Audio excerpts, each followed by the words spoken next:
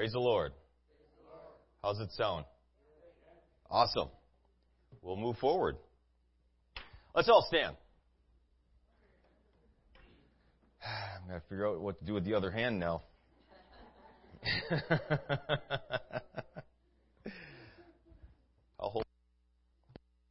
Let's all go to the Lord in prayer. It's so good to be in the house of God this morning. I believe that He has something in store for us. I believe we're here for a reason.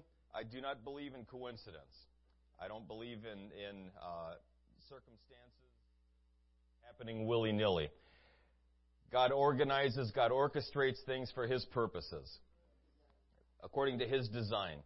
And if we will give ourselves to that plan, if we will submit ourselves to the plan of God in our lives, that will work toward our good. Direct us according to His perfect will for our very best. Amen. As we continue to do that, God's plan unfolds in our lives miraculously. Amen. Let's go to Him in prayer. Let's ask Him to bless His service, that His will would be accomplished here today. Lord Jesus, You are an awesome God. You are a mighty, wondrous, glorious Savior. We turn to You, Lord Jesus, for help and for hope and for strength and for leading and for guiding, for our daily salvation, for whatever it is we have need of today. You are our answer. You are the answer to our needs, our problems, this world's situations, everything going on today. You are the answer. We turn to You, Thou Most High God. Minister in this place miraculously. Minister graciously and compassionately according to our needs, according to Your perfect will for us. We are a needy people this morning. We are a desperate people seeking the face of our God. Help us today, I pray. Minister according to our needs, according to Your perfect will. And all these things we ask in Jesus' name. Amen. Praise God. God bless you. Thank you for standing. You can be seated.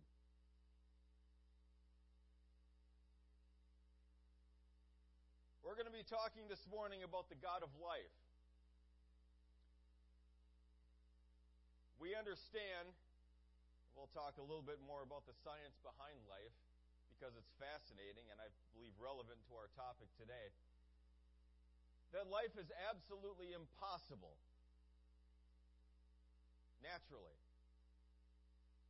Life just cannot exist. And I will demonstrate why. And yet, it does. It does exist. There's a reason for that. There's a reason for it existing, even natural, that way. I'm going to start with this verse, this passage of Scripture, Deuteronomy chapter 30, verses 15 through 20. Yeah, it's cutting in and out, isn't it?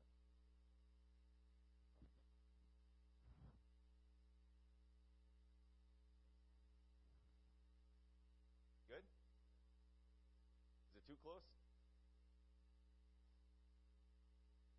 Another work in progress. Amen. I don't know what I'd do without him. Deuteronomy chapter 30, verses 15 through 20. Keep adjusting me as you need to. Starting with verse 15. See, I have set before thee this day life and good and death, and thee this day to love God.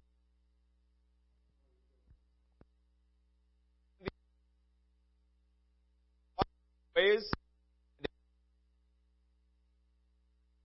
thou mayest live, and the Lord thy God shall bless thee in the land whither thou goest to possess it. If we continue to have issues, I'll just pick up the mic, and that's fine. But if thine heart turn away, so that thou wilt not hear, but shall be drawn away and worship other gods and serve them, I denounce you this day that ye shall surely perish, and that ye shall not prolong your days upon the land whither thou passest over Jordan to go to possess it. I call heaven and earth to record this day against you that I have set before you life and death, blessing and cursing. Therefore choose life, that both thou and thy seed may live, that thou mayest love the Lord thy God, and that thou mayest obey his voice, and that thou mayest cleave and the length of thy days, that thou mayest dwell in the land which the Lord sware unto thy fathers, to Abraham, to Isaac, and to Jacob, to give them. Amen. There is, I'll be honest with you, I don't know which, there seems to be two different messages in here, and hopefully the Lord's going to tie them together somehow. In this day and age that we live in today, there are all kinds of spirits present. There are all kinds of spirits affecting us as generations, as peoples, as cultures. One of the things I've noticed in our society, and this is going over the past 10, 15 or so years, is this idea of casualness. This idea of, in my dad's generation, when he was growing up as a child, he was taught that adults were referred to as Mr. and Mrs. last name. You would never dare call someone by their first name as a child. You just wouldn't do it.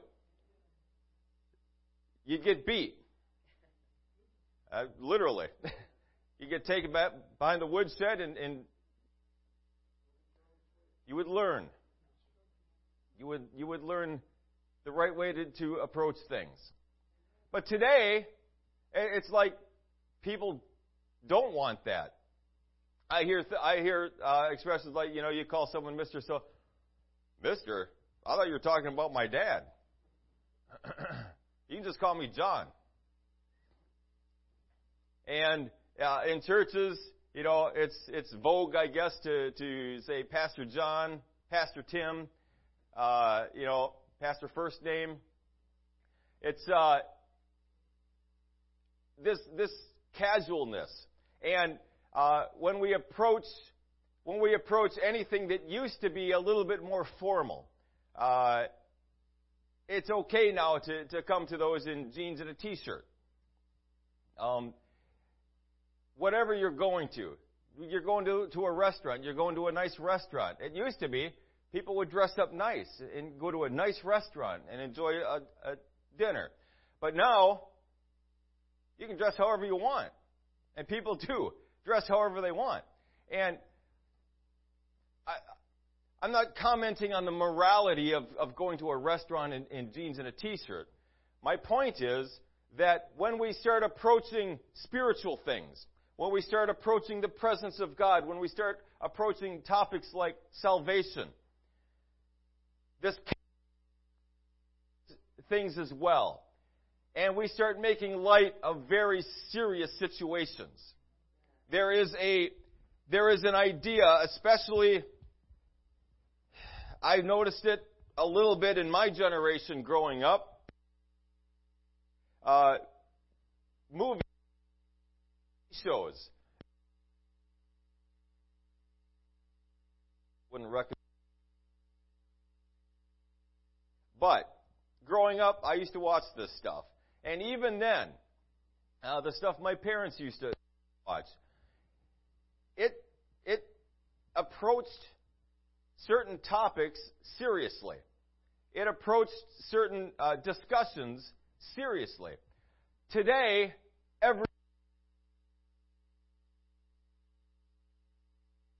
about. And especially when we start talking about salvation, we start talking about life and death. If you don't choose God, you're going to die. You're going to die eternally. I can't think of a more serious topic than salvation. But people will make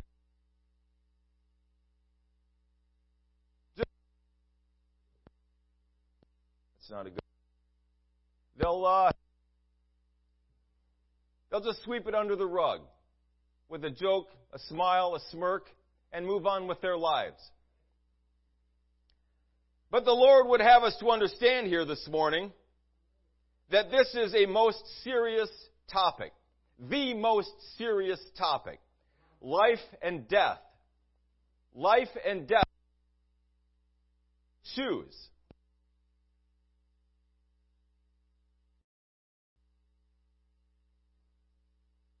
Is this distracting? Okay.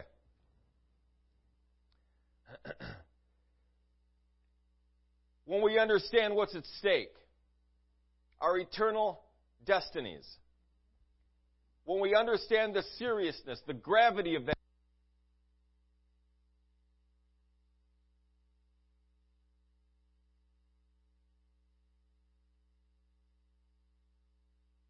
He has instructed them the entire way from Egypt to this present moment in Deuteronomy 30. Moses is nearing the end. He's getting ready to walk off the scene, retire, go home. I'll bet in a lot of ways he's looking forward to it.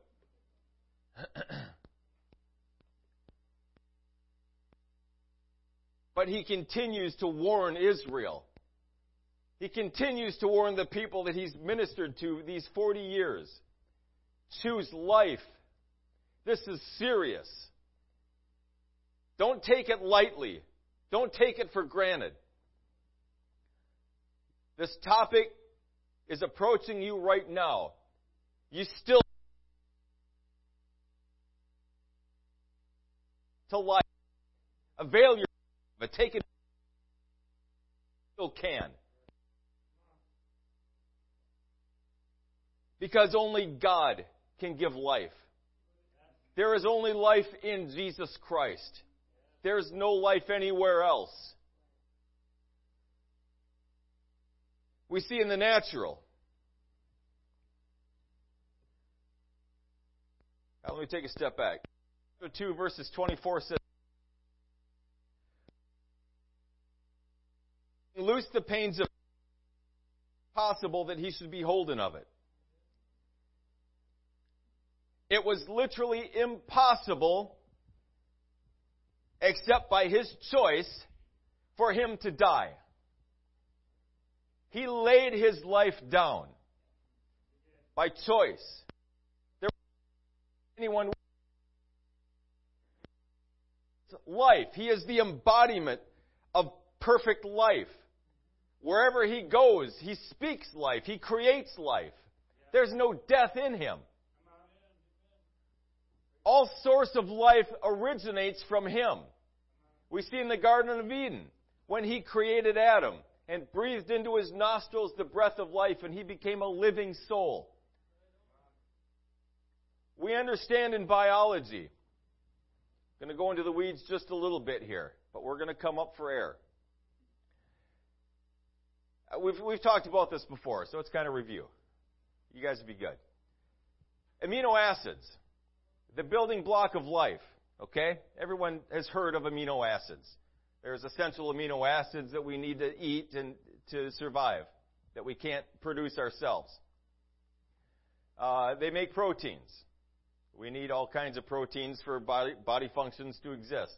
In any case, amino acids, when you create them in a laboratory, when you see them just separate by themselves, you see a 50-50 split of what they call left-handed amino acids and right-handed amino acids. Okay? That's not life. That's how they organize themselves naturally. It's impossible for them to combine and form life. We see in every living organism that every amino acid is all right-handed. Every single amino acid in our bodies is all right-handed. It's not a 50-50 split. It's a 100% right-handed. As soon as that living organism dies, though, the amino acids very quickly shift, and they become a split of 50-50. Isn't that interesting? That's death. Life cannot organize naturally. It's not supposed to. You look at the science. This is impossible. But we exist. And we exist because God spoke us into existence. He created us. And He infused us with His life. because only He can. That's in the natural. John 10:10 says, "The thief cometh not but for to steal, and to kill, and to destroy. I am come that they might have life, and that they might have it more abundantly." Now, what kind of life are we talking about here? Certainly, physical life, because that cannot exist without Him. Unless He speaks life into us, they're not going to organize properly. It's impossible for us to live outside of Jesus Christ in the natural. And it's also impossible for us to live spiritually outside of Jesus Christ. We cannot. Now, you can argue all you want about, well, there is no spiritual. It's just what I can see and taste and touch. That's all that exists. Well, that would be convenient. That would make things a little bit more simple, I suppose, as far as that worldview goes. But it's not true. And I don't have time this morning to get into why it's not true. But we could go hours into that. The way creation is organized. Information. Kinds of information. That's not physical. How do you explain a numerical system? Yeah, I can build a number 2 out of a block of wood, and that's physical. But how do you...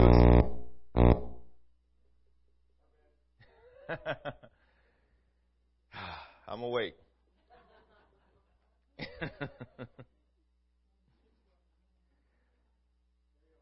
How do you explain the idea of two-ness, though?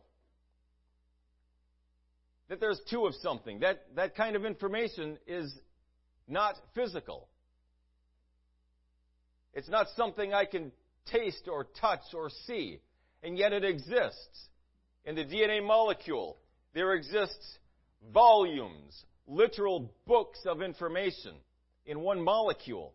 Where did that come from? How does that organize? There is more to this existence than the physical reality. There is a spiritual existence. And you can deny it all day long. You have that luxury. You have that right as a human being. You don't have to acknowledge it, but it's still there.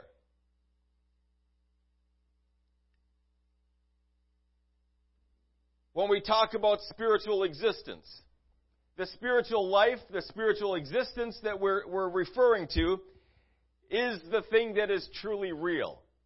It is the thing that truly exists. And if you deny it or don't deny it, you're going to see it come to pass. I promise you, you will see it come to pass. That it does, that God is real. And He sits now as our Savior, Judge.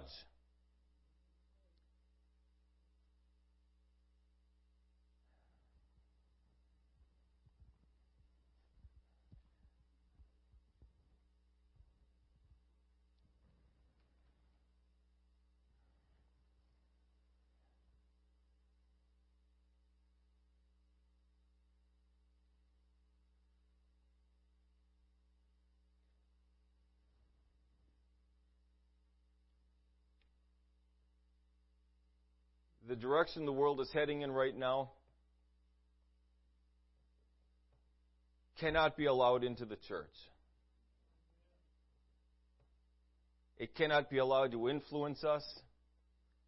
It cannot be allowed to direct us or lead us or have any kind of input into our decisions.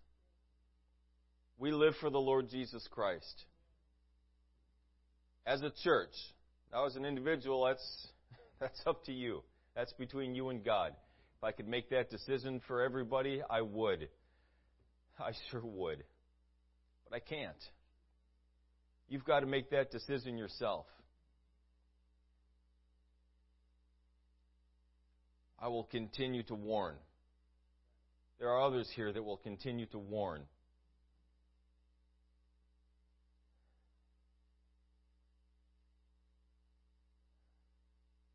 Only Jesus can give life. Only Jesus can sustain life. There's an account in the book of Ezekiel. Some of you probably already know where I'm going. Chapter 37, verses 1 through 14.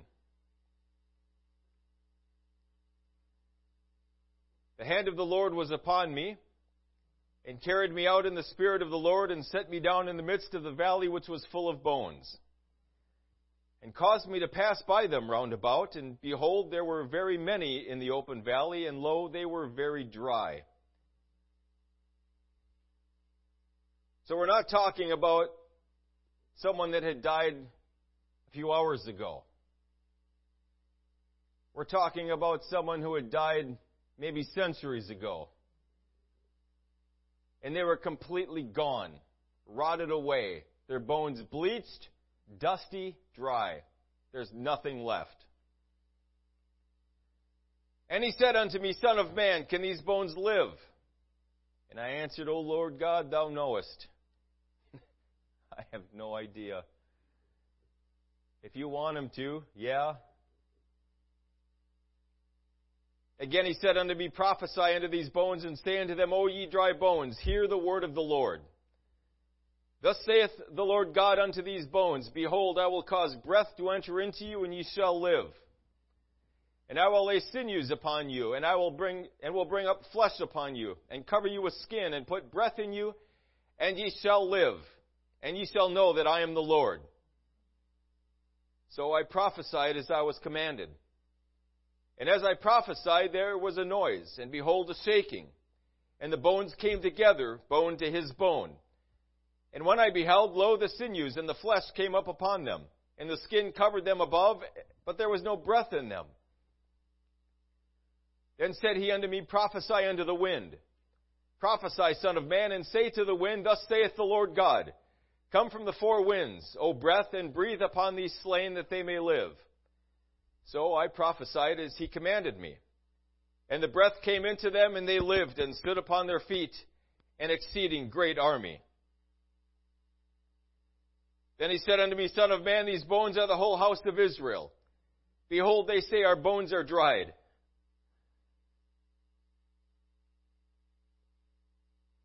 And our hope is lost. We are cut off for our parts. Therefore prophesy and say unto them, Thus saith the Lord God, Behold, O my people, I will open your graves, and cause you to come up out of your graves, and bring you into the land of Israel. And ye shall know that I am the Lord, when I have opened your graves, O my people, and brought you up out of your graves, and shall put my spirit in you, and ye shall live, and I shall place you in your own land. Then shall ye know that I, the Lord, have spoken it and performed it, saith the Lord. Now, a lot of us have heard this account many times, preached many different ways. I'm probably not going to add anything to those. They were dead. In the account, we see a physical representation of things that are going on spiritually. The nation of Israel had backslidden.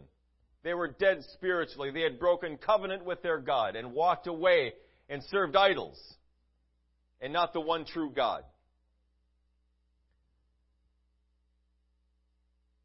But even in the midst of that, God sent his prophet to prophesy unto them that they were going to be resurrected spiritually. They were going to be restored. That these dead bones were going to live again. And only God can do that. Only God can do that. Whether you're dead physically or dead spiritually, God can resurrect you. And only God can. He's the only one that can do that for us.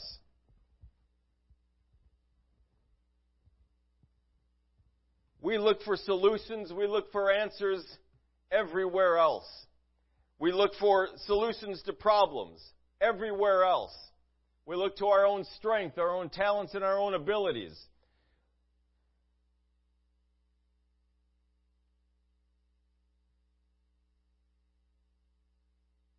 Again, it's a whole lot easier. It's a whole lot more convenient if I can just take care of it myself. I'm a guy. I don't want to ask for directions. I don't. I've learned to, but I still don't want to. I'd just rather be able to take care of it myself and not bother someone else with my problems. That's what I tell myself. It's pride.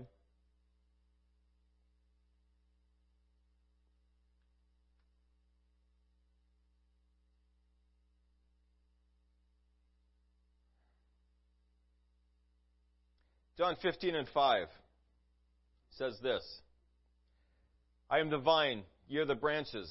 He that abideth in me, and I in him, the same bringeth forth much fruit. For without me ye can do nothing. Unless we abide in him, we cannot exist. We cannot exist naturally. We cannot exist spiritually. It is by the grace of God that we are here today. It is by his mercy and his compassion that we're still breathing today. He sustains our life continually. He doesn't owe us anything. If he wants to take me today, that's his prerogative. If he wants to wait 100 years, that's his prerogative. If he wants to and he tarries, he could cause me to live for 300 years. That's his prerogative. But I cannot exist outside of him. And we need to acknowledge that he sustains our lives, both naturally and spiritually. In our scripture text, God equates life with goodness and death with evil. And then he proceeds to give us the secret to life. Obedience. Obey me and live. There's a commandment he gave the nation of Israel and a parallel. Exodus 20:12 says, Honor thy father and thy mother, that thy days may be long upon the land, which God giveth thee. Obedience is the key to long life. Submission to the will of God, submission to his precepts and his judgments and his testimonies is the key to life. The life that God speaks of in John 10:10. Do people live naturally outside of the will of God? Of course they do. That is of the grace and goodness of God, the mercy of God. That God continues to let the wicked live, giving them a space to repent.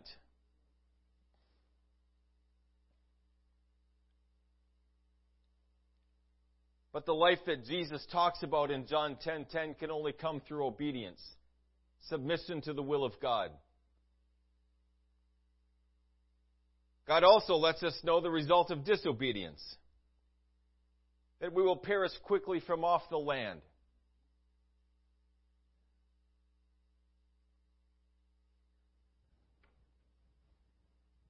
Life is so much more than a continuation of my existence on earth. I can live to 150 years old, probably, if they hook me up to a respirator.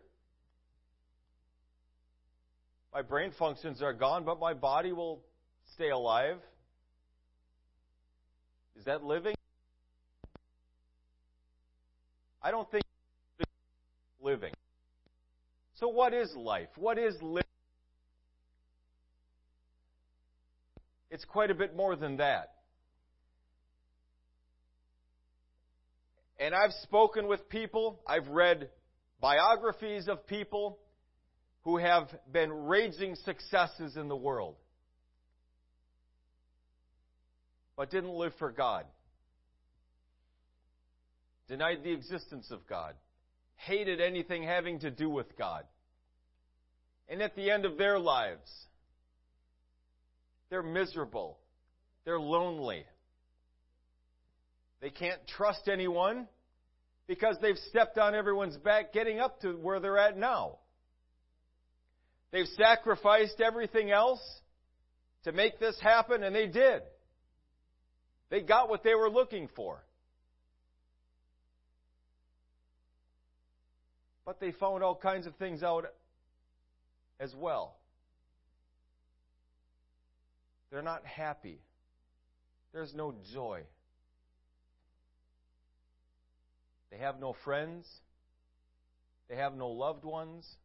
If they do, they can't trust them.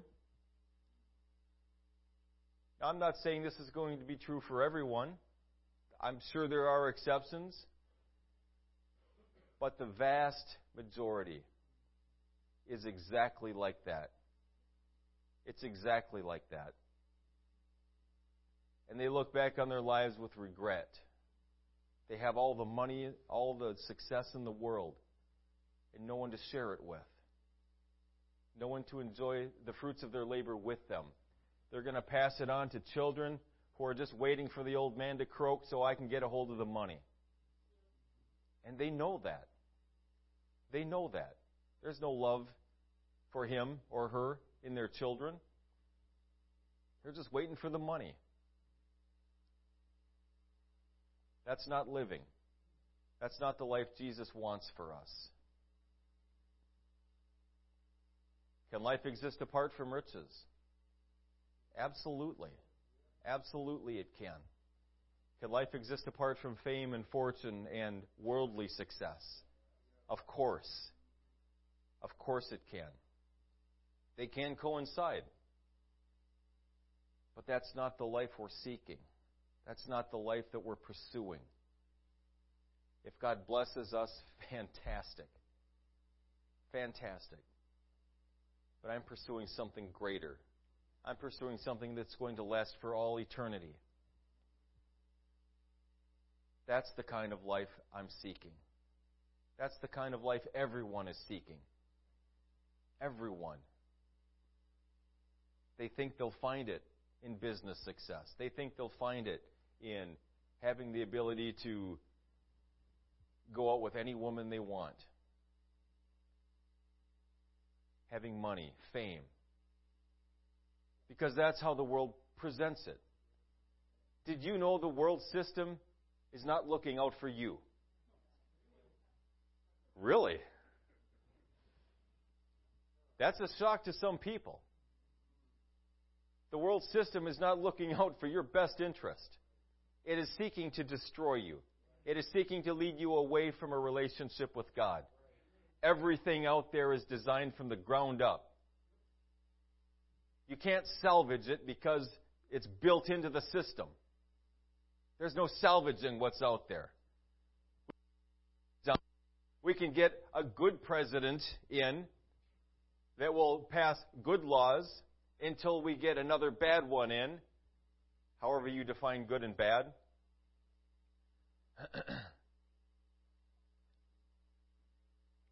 We can change culture, but not from within the system. We change culture by winning them to the Lord and creating a new culture, the kingdom of God. That's how we do it. There's no salvaging what's out there. It's built, it's designed from the ground up to lead you away from Jesus Christ. To do everything it can to distract, to tempt, to keep your attention focused on anything else other than God. That's what it's designed to do.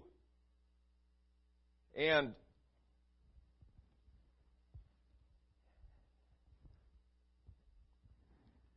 I know we have proponents of the public school system here, and I'm going to say this before I say other things. There are good people in the public school system. There are great people who are wanting to educate, who are wanting to help our children to grow up into good citizens. We can't deny that. But what I'm saying is, again, the public school system as a organization, as a structure, it's designed from the ground up not to educate but to indoctrinate. The origins of the public school system go all the way back to Martin Luther, maybe before that. But his express intent was not to educate. It was to indoctrinate people into the Christian religion. A good motive in and of itself, perhaps, but it was never designed to educate. Education takes place, and I believe because of the good people that exist in there who are wanting to educate. Education is so important. We need to be educated. But what's going on in the public school system today is not education. By and large. By and large.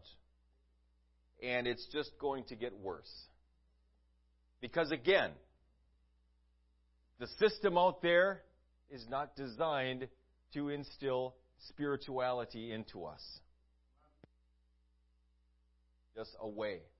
It's designed to lead us to death, to destroy, to kill. That's what it's designed to do. So why would we want anything to do with that system? I'm not talking about the public school system. Right now I'm talking about the world system. I would to God we could salvage the public school system. 50 years ago, 100 years ago, it still had the same design, but the people who were in charge used it for better things.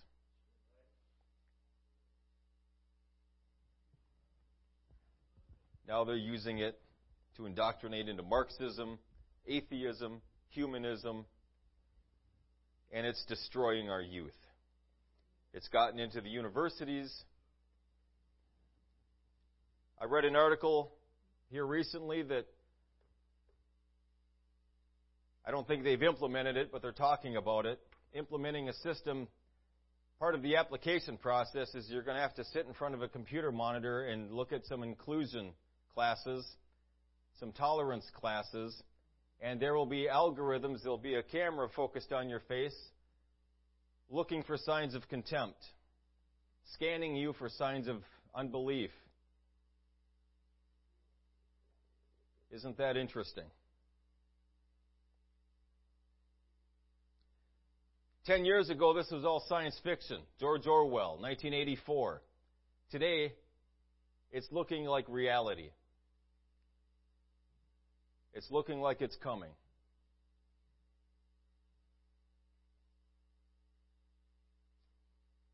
Outside of Jesus Christ, we perish. We perish quickly. Once we're fully informed of both sides, He makes us aware of both sides, and He doesn't pull punches, He doesn't exaggerate, He doesn't downplay. He just lets us know the way it is. He doesn't have to exaggerate, and He's not interested in downplaying. He lets us know both sides. This is what happens when you choose life. This is what happens when you choose death. Now decide. You decide. And it's a weighty choice, folks.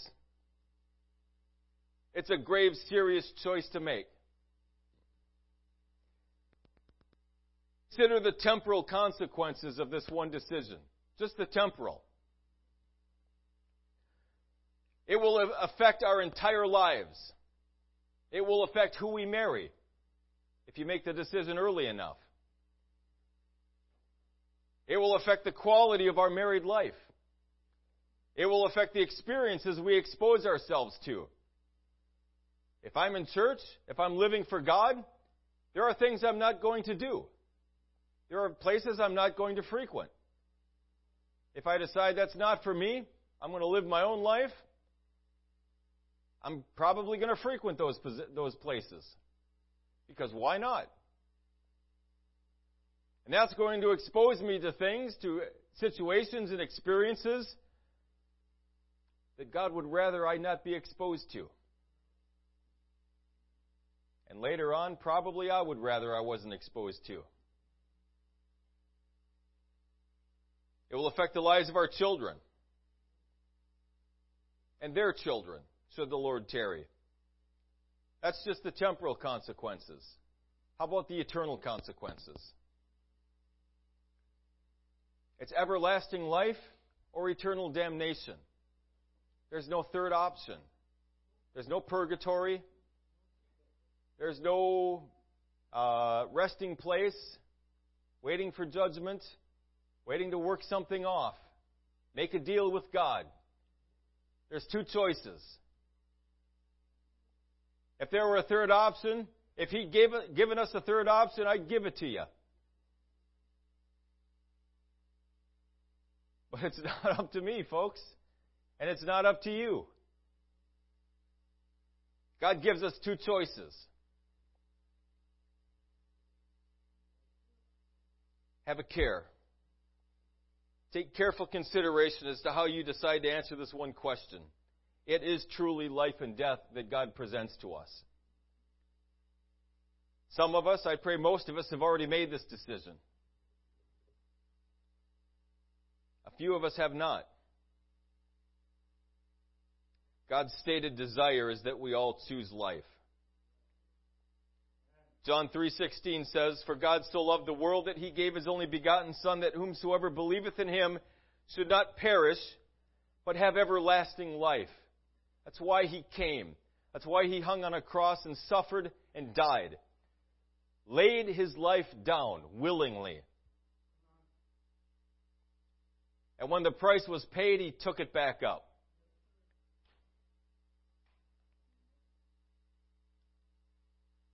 And what does it mean to believe?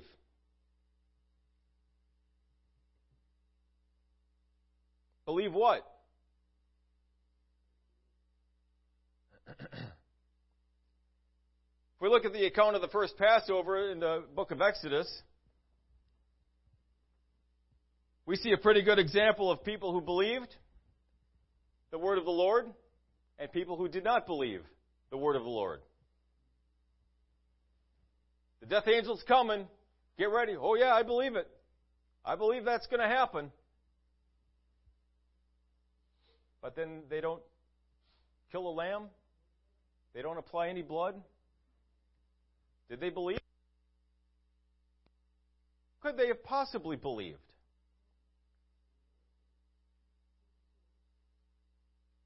Yeah. I believe he spoke the words. Yeah, I believe that he said that.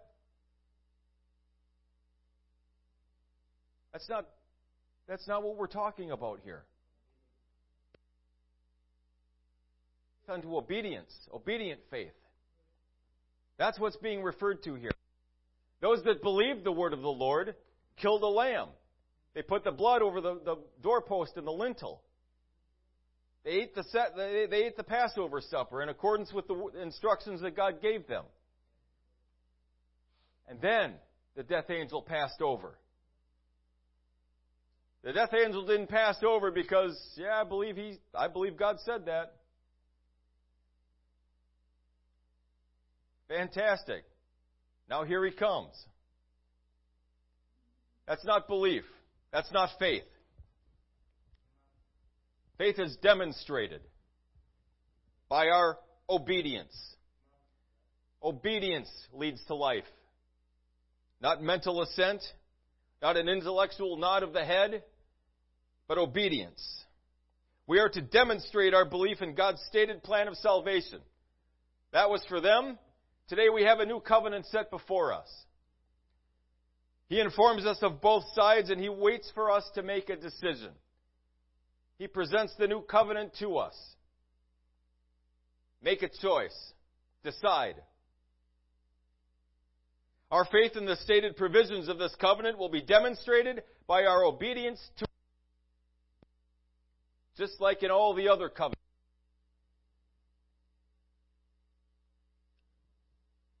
My pastor, a long time ago, gave a message on a topic, and he used this analogy.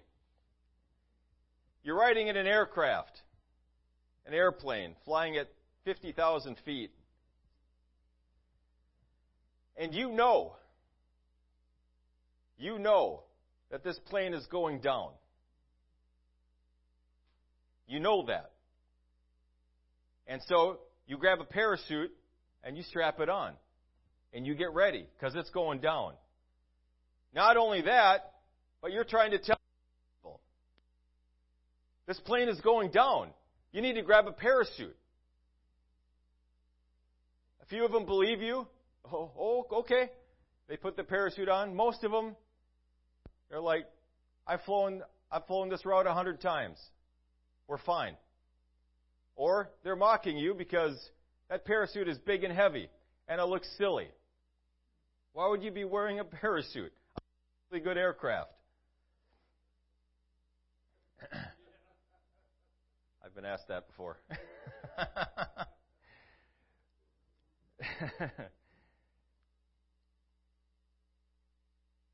But people have all kinds of reactions. Those that believe the plane is going down are going to strap on a parachute.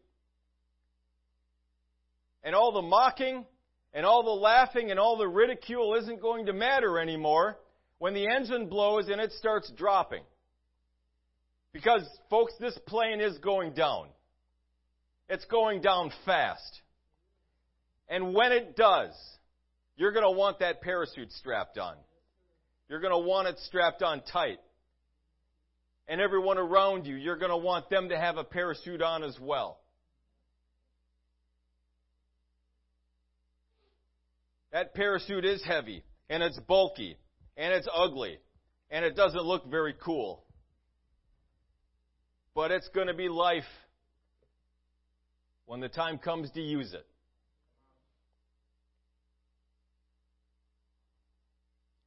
Concerning the new covenant that God gives us, we don't have the power to line item veto. So don't live as if you do. We can't pick and choose what the Scriptures say. We can't throw this out, I'm going to keep that, I'll decide that later. Yes, no, that's not going to work. We don't have the authority to do that. We have the authority to say yes, and we have the authority to say no to all of it. If you say yes, you're saying yes to every bit of it. If you say no, you're saying no to all of it. Sister DeMuth, if you'd show that first slide, please. That looks cool, doesn't it?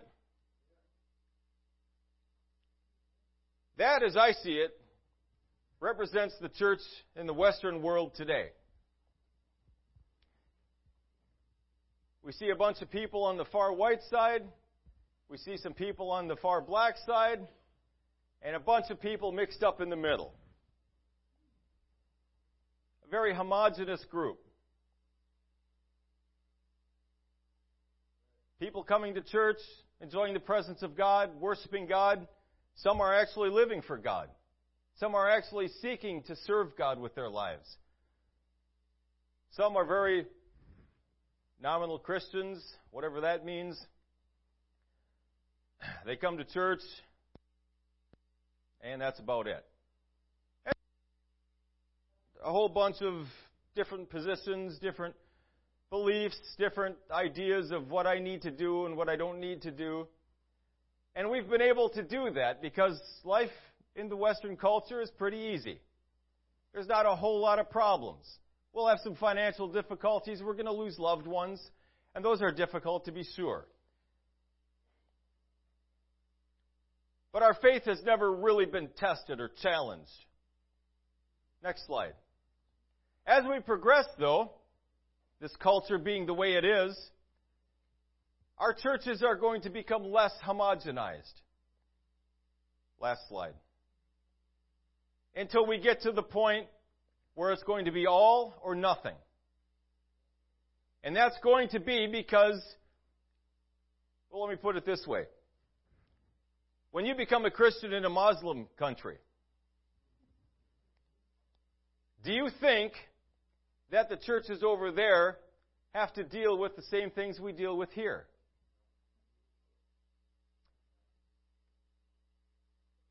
Because when someone in the Muslim country says yes to Jesus Christ, they're saying yes to all of it.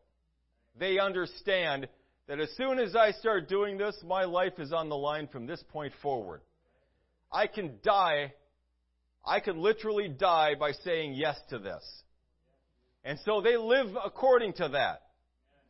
They live like that. This is what I'm doing now. They're all in. They don't struggle coming to church. I'm not feeling like coming to church today. I'll come next time. I'm not feeling like. They don't deal with that. And they're having revival.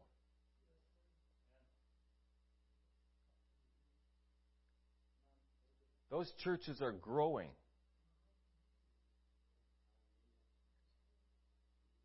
They make the choice, and they act like they've made the choice. We haven't had to, by and large, in this country. We just haven't had to. We haven't been forced into a situation like that. But it's coming.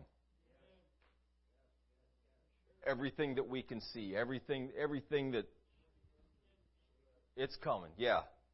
If it can be shaken, it's going to be. And a lot of those wishy-washies, they're going to have to make a choice.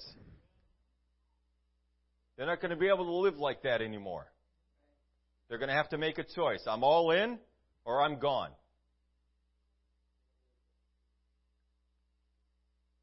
That's coming. When God presents that covenant to us, the new covenant, this is the kind of choice we're talking about. And we're not exaggerating, and we're not downplaying. This is just the way it is. As plain and as transparent as we can make it. As God can make it. When we choose Jesus Christ, we say no to the world. When we choose to live for God, we say no to all other options. He's our God now. He's the one that we serve now. No one else. No thing else. That's what it means to live for God. That's what it means to be a Christian. That's the scriptural, biblical example that we've been given. Being a Christian doesn't mean I come to church when I feel like it. I'll pay my tithes when I have them. And praise the Lord. I'm enjoying the presence of Jesus. I'm glad you are. I'm glad you're paying tithes when you feel like you have them. I'm glad you're at least at that point. But decision time is coming. And it's going to be coming sooner probably than we think. My recommendation, make it today. Decide today. And then live according to it.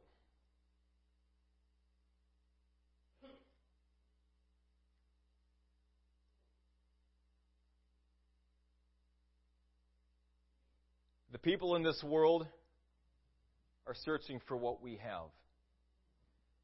There are a lot of people out there that would make this decision if it were presented to them. I know that we don't think that way. And typically when we talk to someone, we catch them off guard. We catch them at a bad time. And they don't seem interested. They seem distracted. But I promise you, I was one of those people. Some of you were one of those people.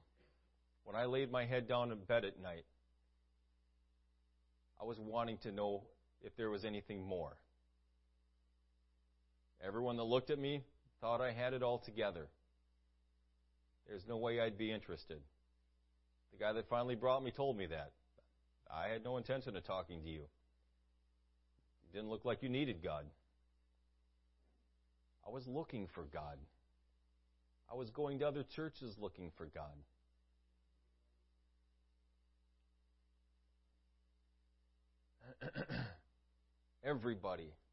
Everybody that's ever been created knows that there is a God.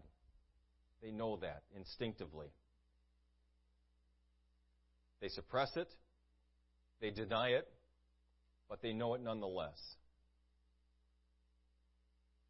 They're looking for what we have. They need a parachute too. They need life too. Amen.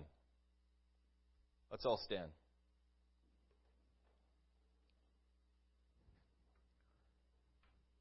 This is the most important decision anyone could ever make.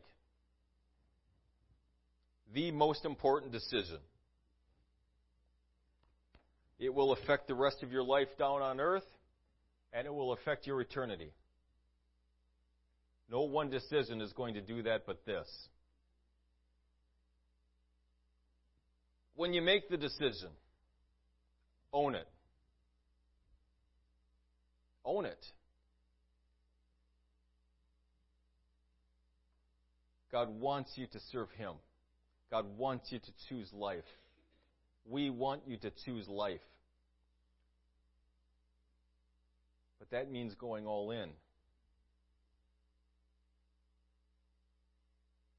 That means holding nothing back. That means giving everything to Him. We have nothing left in the world anymore.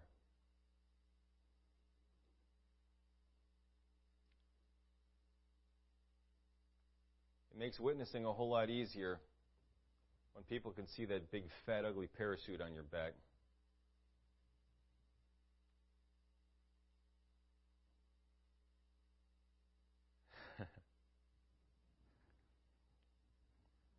When we dedicate our lives to serving Jesus in that capacity, they will see Him in us.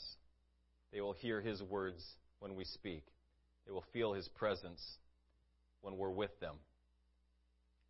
God will minister to them. God will lead them, draw them with cords of love to a place of repentance. God will work in their lives. They're probably going to deny it. They're probably going to suppress it for all kinds of reasons. I can think of 5 just off the top of my head. Not a lot of trust out there. And this seems too good to be true. But it's true. And it's exactly what they need. Amen. Make the choice. Make the decision. Serve Jesus Christ. Lord Jesus, you're an awesome God. Thank you, Lord, for your manifest presence in this place. I pray, O God, that if there is anyone within the sound of my voice that has not yet made the choice, that has not yet made the decision to serve you, I pray that they would make up their minds now, today, in this place, to serve you with all of their heart, soul, mind, and strength, to pursue hard after you with everything in them, with all their strength, with all their intellect, with all their desire, to pursue after you. Oh, hallelujah, Jesus. I pray that you'd make us effective in serving you. Make us effective in ministry. Help us, Lord, to conform to your image. Bless the remainder of our service. Let your will be accomplished. These things we ask in Jesus' name. Amen. God bless you. Thank you for